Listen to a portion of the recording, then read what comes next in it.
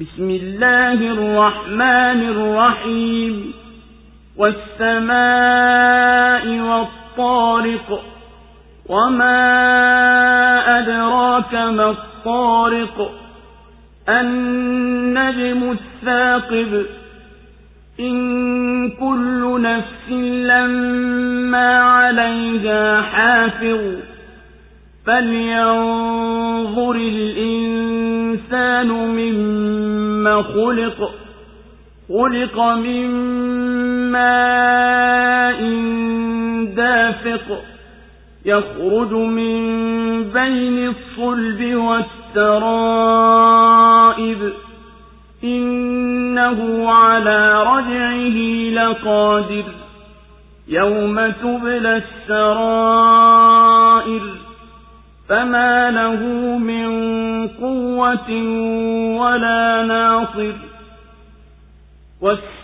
والسماء ذات الرجع والأرض ذات الصدع إنه لقول فصل وما هو بالهزل إنهم يكيدون كيدا وأكيد كيدا فمهل الكافرين أمهلهم رويدا.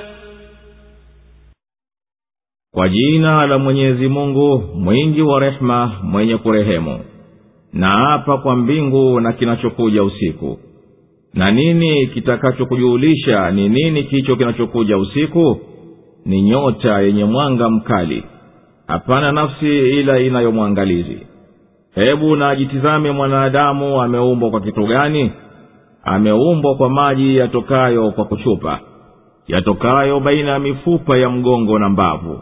Hakika yeye ana uweza wa kumrudisha. Siku zitakapodhihirishwa siri, basi hatakuwa na nguvu wala msaidizi. Na hapa kwa mbingu yenye marejeo, na kwa ardhi inayopasuka. Hakika hii ni kauli ya kupambanua wala si mzaha. Hakika wao wanapanga mpango na mimi napanga mpango. Basi wape muhula makafiri, wape muhula polepole. Allahu Akbar, Allahu Akbar, la ilaha illa Allah. Suratu Tariq imeteremka Maka.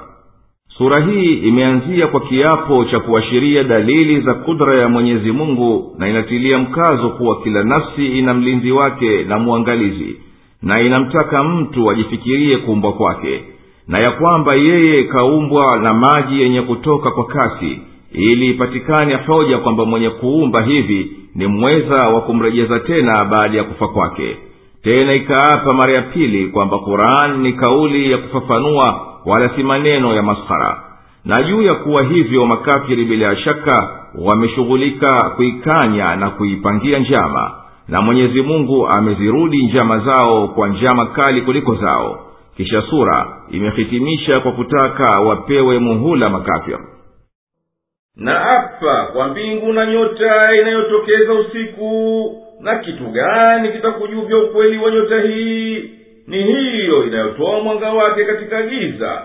Hapana nafsi ila inayo mlinzi wa kuiangalia na kudhibiti vitendo vyake. Basi nafikiri mtu yeye kaumbwa kutokana na nini? Ameumbwa mtu kutokana na maji yanayotoka kwa nguvu. Maji haya yanatoka baina ya uti wa mgongo na mbavu za mwanamume na mwanamke.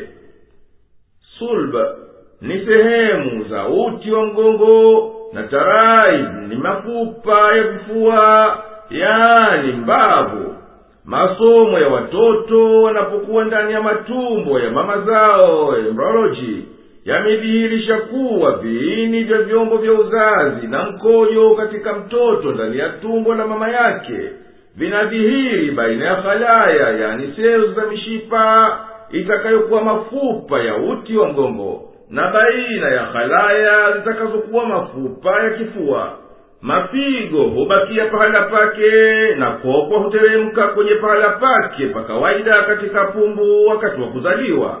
na juu ya kuteremka kwa chini mishipa inayoinywesha damu maisha yake yote inatokana na mishipa ya mapigo.